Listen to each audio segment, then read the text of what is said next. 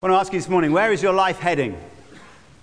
That's the kind of question people often only ask when they feel it isn't heading in the right direction, but it's an important question for all of us to consider. We're going to look today at someone who thought everything was heading in the right direction and discovered actually they were totally wrong. Wherever you think you're heading, wherever your life is heading, I've got hope for you today. Just to get you up to speed, particularly if you're visiting us today as a guest, we're so glad you're with us. We have just started a major new preaching series called Free From. And we're going to be looking at some of the many things that Jesus Christ has set Christians free from. And many of them are described in a letter that the early church leader Paul wrote to the Christians in Galatia, which is in modern-day Turkey. And the whole letter is really just a demonstration and a description of what God has set people free from. And the story behind this letter, the reason it was written, was that Paul had gone to Galatia and had preached the gospel, the good news of Jesus, that if you put your trust in him, he will rescue you from your sins, from your old way of life, bring you into a new life. It's amazing, it's wonderful, and it is free. And then some other Christians had come along and said, well, that's not quite it, actually. I mean, it's true, great news, yes, but once you have accepted Jesus, there's a lot of things you do need to do if you're going to be, right before God. You need to make sure you're obeying many of these laws and rituals that you see written in the Old Testament. Guys, it's important that you do that. And whilst Paul would never denigrate the Old Testament, he loved it, he said, no, that's not the case at all. And so he spends the first 2/3 of this letter explaining to his readers why the case that he brought to them is the true situation rather than what they've recently been taught. And he does this in a number of ways. He looks at what the Old Testament itself says. He looks at the faulty logic in his opponent's argument. And he describes his own experience of the revelation of God that he received. And it's this that we're going to focus on this morning. We're going to look at what he tells us about this in Galatians 1:13-24. And he's going to tell the story of how his life got turned upside down. And as we do this, as we look at Paul's story, we're going to see it's the shape of every Christian's story. And the shape of it is an offer of great hope to anyone. Wherever you've come from, whoever you are, there is hope available for you this morning. So I want to pray that God will make that clear to us, and then we're going to read from his word. Jesus, we love you. We love your goodness. We love your grace. Those of us who have enjoyed celebrating it this morning are thrilled that we've been able to do that. Now we're going to look at things we've referenced in our songs, that we are not just getting excited for no reason. We have a solid, secure, historically based, wonderful, personal hope that you are a God who changes lives. And we love you and trust you for that. And Lord, for those who are unsure of that or totally not interested in it whatsoever, I pray that you, by your Spirit, would be at work in their hearts too now, helping them to see this great good news. Amen. Amen. Okay, so we're going to read from Galatians chapter 1, starting in verse 13.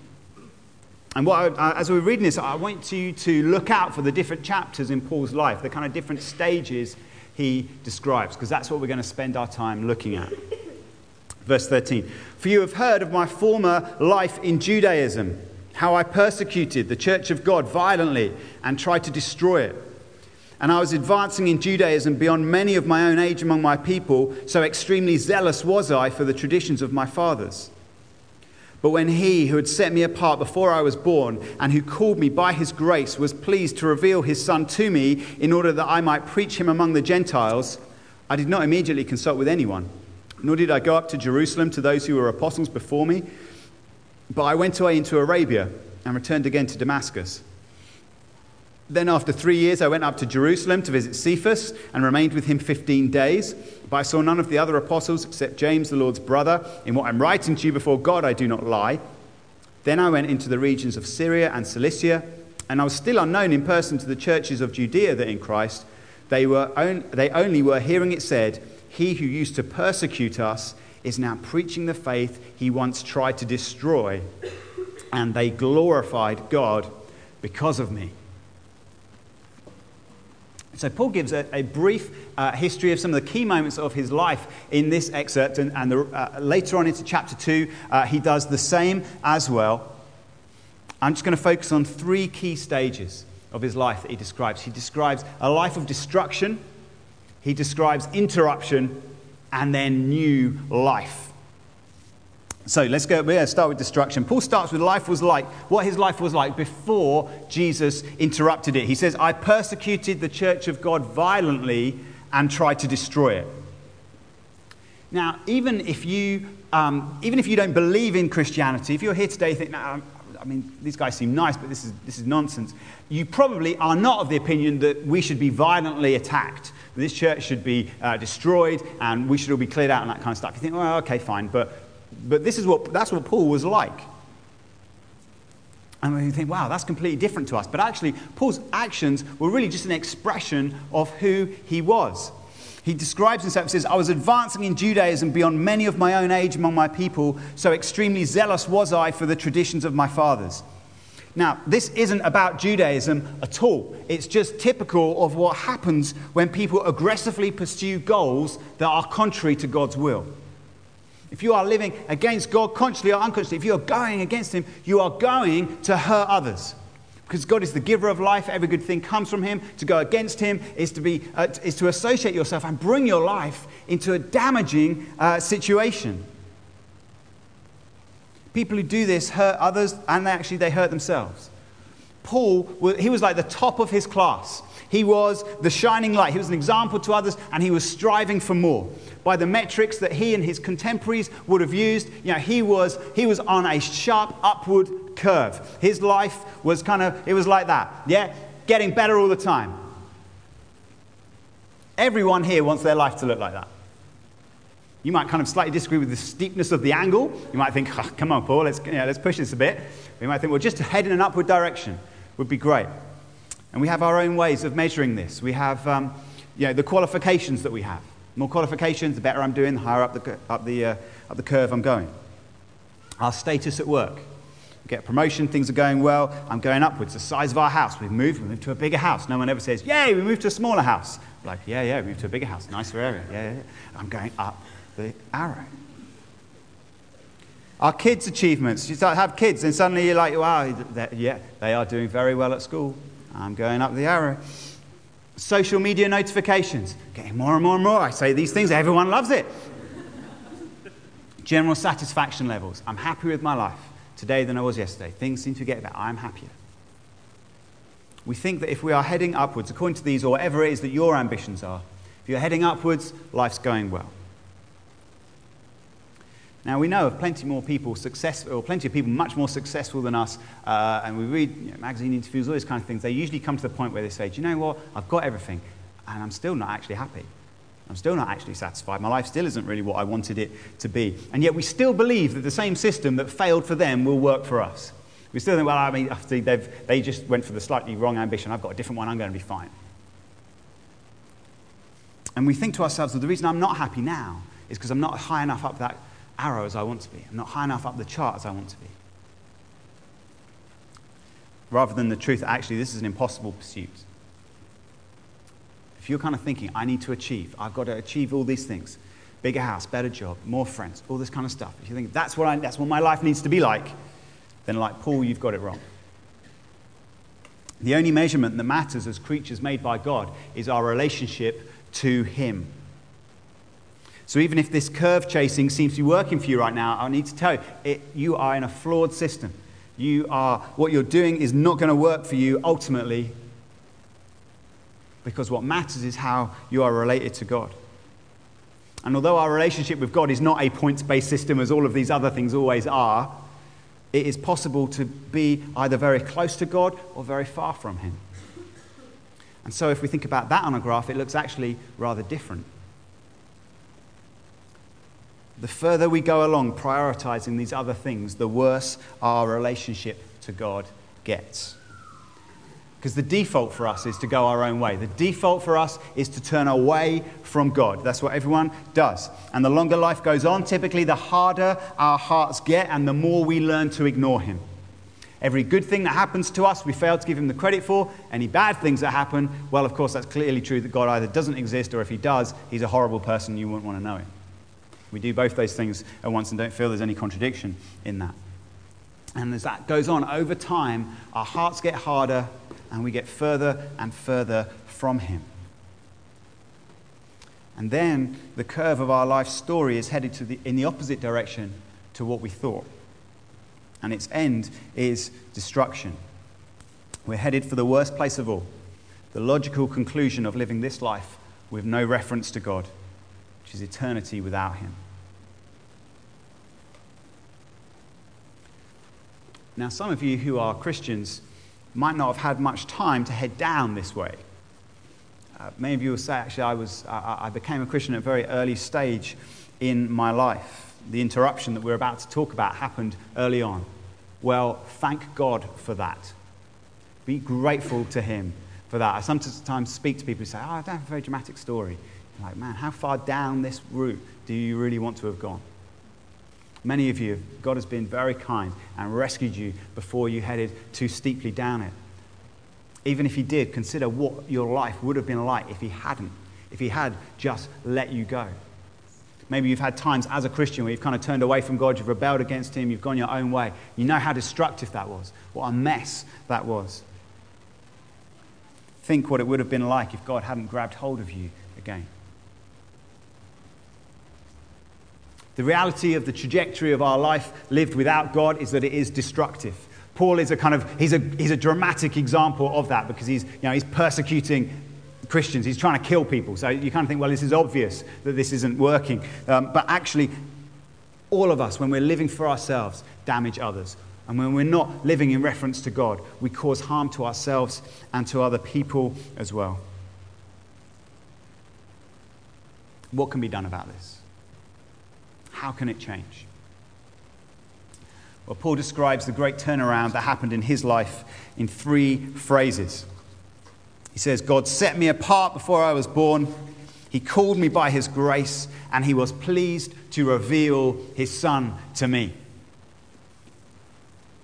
Each one of those phrases, who gets the credit? Who is the prime mover in each one of these things that Paul says, this is how my life changed around? When you read usually other bits of media, stuff like that, people say, what happened to your life? How did it turn around? Well, I discovered a great new action plan and I put it into place. Or someone told me something and I thought, that's really true. And as I lived in the good of that and as I started to do it, my life changed. Paul says nothing like that. Paul says, God interrupted my life. We don't sort ourselves out. God does. The first phrase is so similar to a line spoken by God in the Old Testament. It's the prophet Jeremiah. I think Paul must have had it in his mind as he was writing this. Jeremiah 1 verse 5 says, before I formed you in the womb, I knew you. And before you were born, I consecrated you. I appointed you a prophet to the nations. All the things that we have done and all that we will do cannot preempt God. He is before us in all things. There's nowhere our feet can go that he doesn't know about. And he uses this knowledge and power. Here's the amazing thing. He uses this knowledge and power for our good. To interrupt our lives, to rescue us from the mess that we are making of them. Now, it doesn't always feel like this to us. So I'm set apart before I was born. It doesn't feel like that. If you think of when, if you're a Christian, think of what life was like when you were becoming a Christian. It felt, I guess, kind of like a journey, a process, a series of steps, the things you I learned this and I learned that. But when you become a Christian, you then look back and think, man, this was God's plan all along. You look back on the stages of your life and how God arranged it, and you realize, man, before I was born, he was at work at this. And Paul says, he called me by his grace. Grace is the rich, free, loving kindness of God with all his favor and goodness included that he gives to us independent of us. It takes no account of where we are on our personal graphs of success. It takes no account of actually where we are in relation to him. Paul, at this time, is opposing God. He is trying to destroy what God is building. And what is God's response to him? To do him the ultimate good. That's how God treats him. See, I mean, that just doesn't make sense, does it? It's like, all right, this guy, he's kind of hating God in his actions. He's killing God's people. And God says, I know what I'll do. I'll do him good. That is grace. That is the gospel. If you're a Christian, that is what happened to you. And when it happened, what was this goodness? Was this goodness that God said to Paul, Paul, stop all that. I'm going to turn your life around. Here's a list of things to do instead. If you do these things, you will be acceptable to me and life will go well for you. God doesn't say that at all. God says, Paul, here is salvation. Here is rescue. Here is acceptance and righteousness and goodness from me to you right now. It was an unearned gift of acceptance won for him by Jesus' life, death and resurrection. That's what God gave to him. And then he describes the moment itself. He says it simply, God was pleased to reveal his son to me. Now, Paul, of course, already knew that Jesus was a real person. Just as anyone who's serious about history today does. There's no doubt as to whether or not Jesus existed. But the turning point of Paul's life, the turning point of every person's life, is when you truly realize, when you see who Jesus really is. And the book of Acts in the Bible tells us about how that happened to Paul. So he was headed on the way to Damascus. He was going to find any Christians he could there. He would be arresting them. He'd be hoping for some death sentences to be called out on them. And then suddenly he is struck down by a blinding light. And he knows this means he's in the presence of God. He's not, this is curious whether, no, this is a blinding light. Everything's changed around him. He knows God is there. But, then what happens? He hears these horrifying words. He's in the presence of God. This is the last thing you want to hear. Why are you persecuting me? I mean, if you're in the presence of God, that doesn't sound great at all, does it? Why are you doing something so wrong to me? And so Paul, this is suddenly turning Paul's mind upside down. He's like, well, who are you, Lord? And then he gets the answer, I am Jesus. I am Jesus, whom you are persecuting. Oh, no. Paul, who thought his life has been heading upwards and upwards, and he's doing better and better and better, actually finds he's been getting worse and worse and worse. The very person he wanted to destroy turns out to be the Lord of all. What on earth is going to happen to him?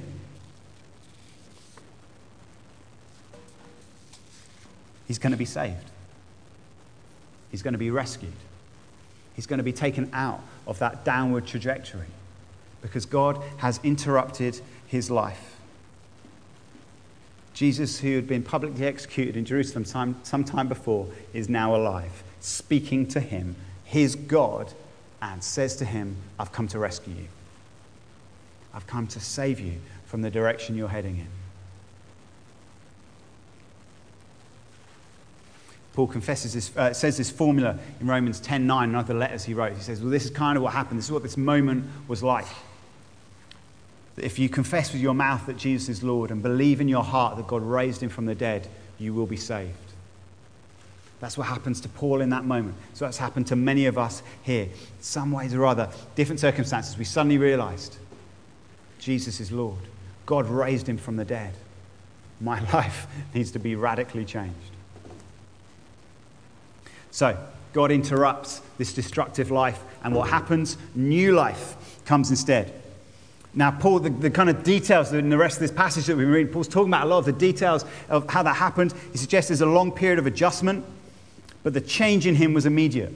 So a number of things happened to him straight away. The death of Jesus was sufficient for every wrong thing, everything that Paul had done on that downward trajectory, every sin against God, Jesus' death dealt with it. God punished Jesus instead of Paul. So it's gone in a moment. Incredible.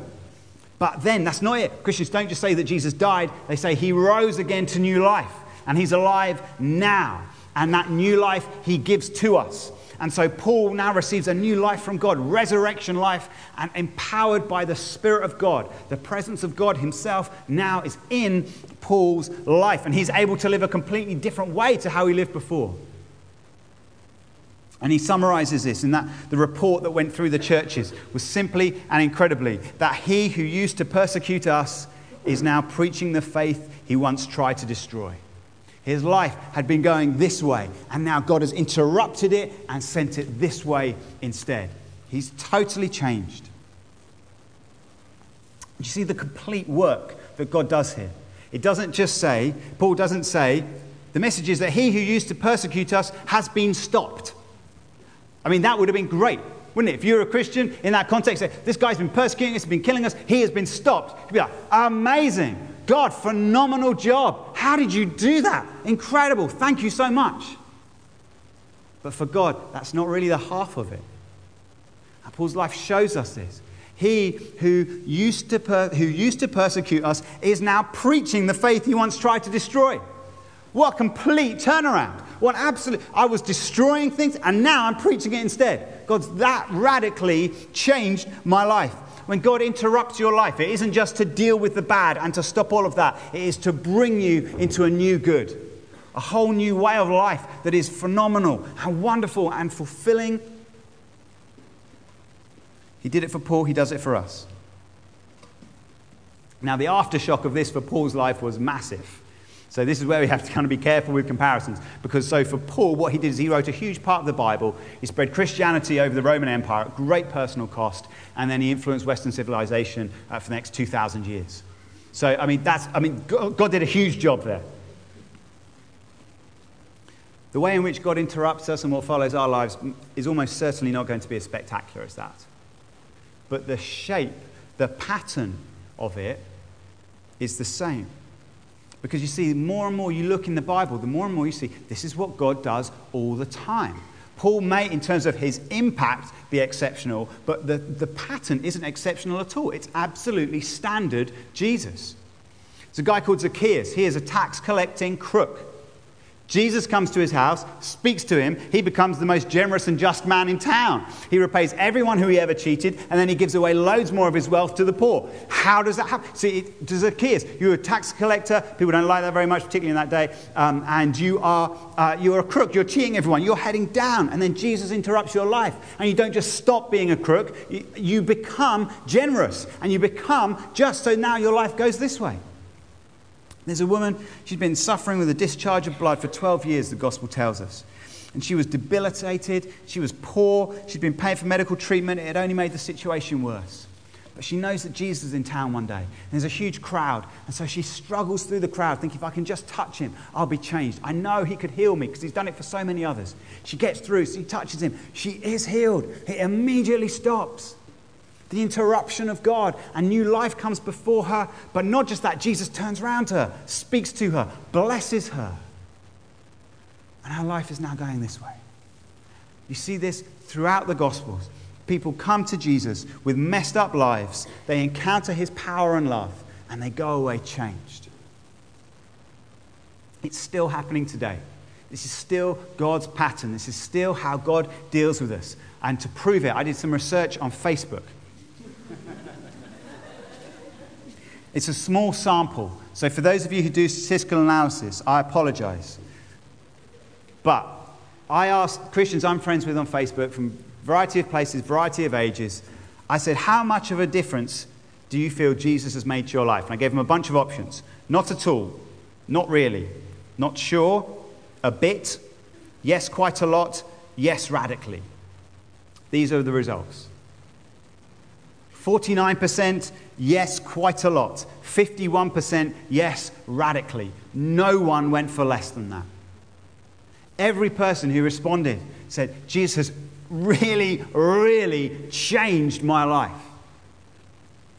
And they shared what life had been like before they came to know him. Just some of the quotes. Self-centered, lack of meaning, searching in the wrong places and being constantly disappointed.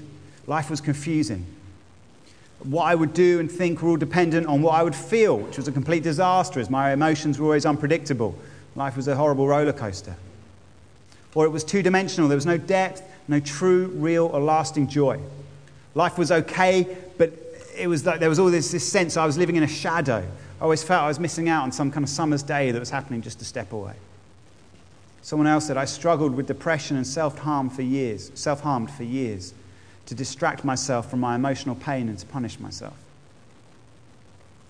Now I asked them what was like since, when Jesus interrupted.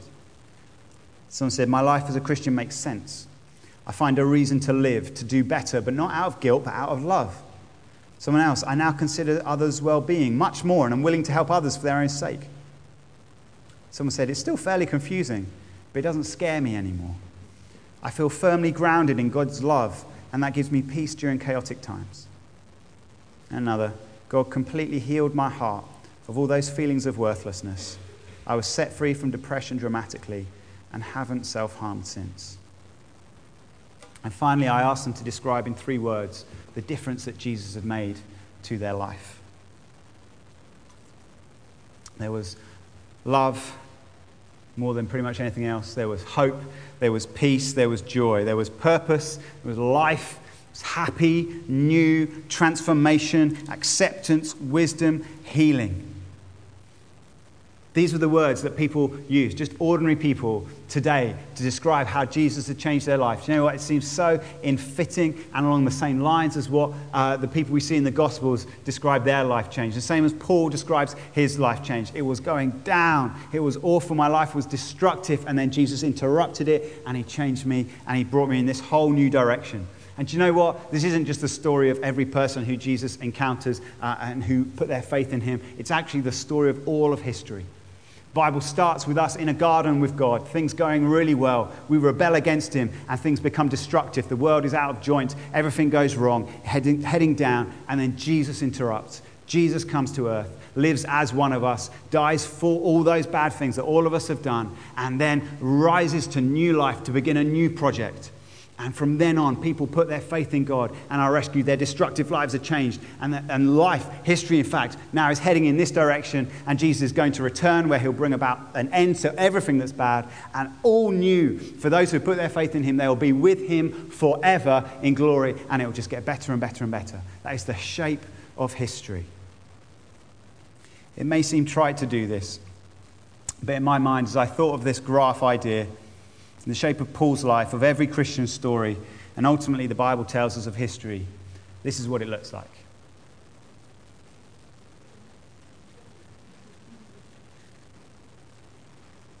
That's what it looks like. God is full of joy. He's full of love.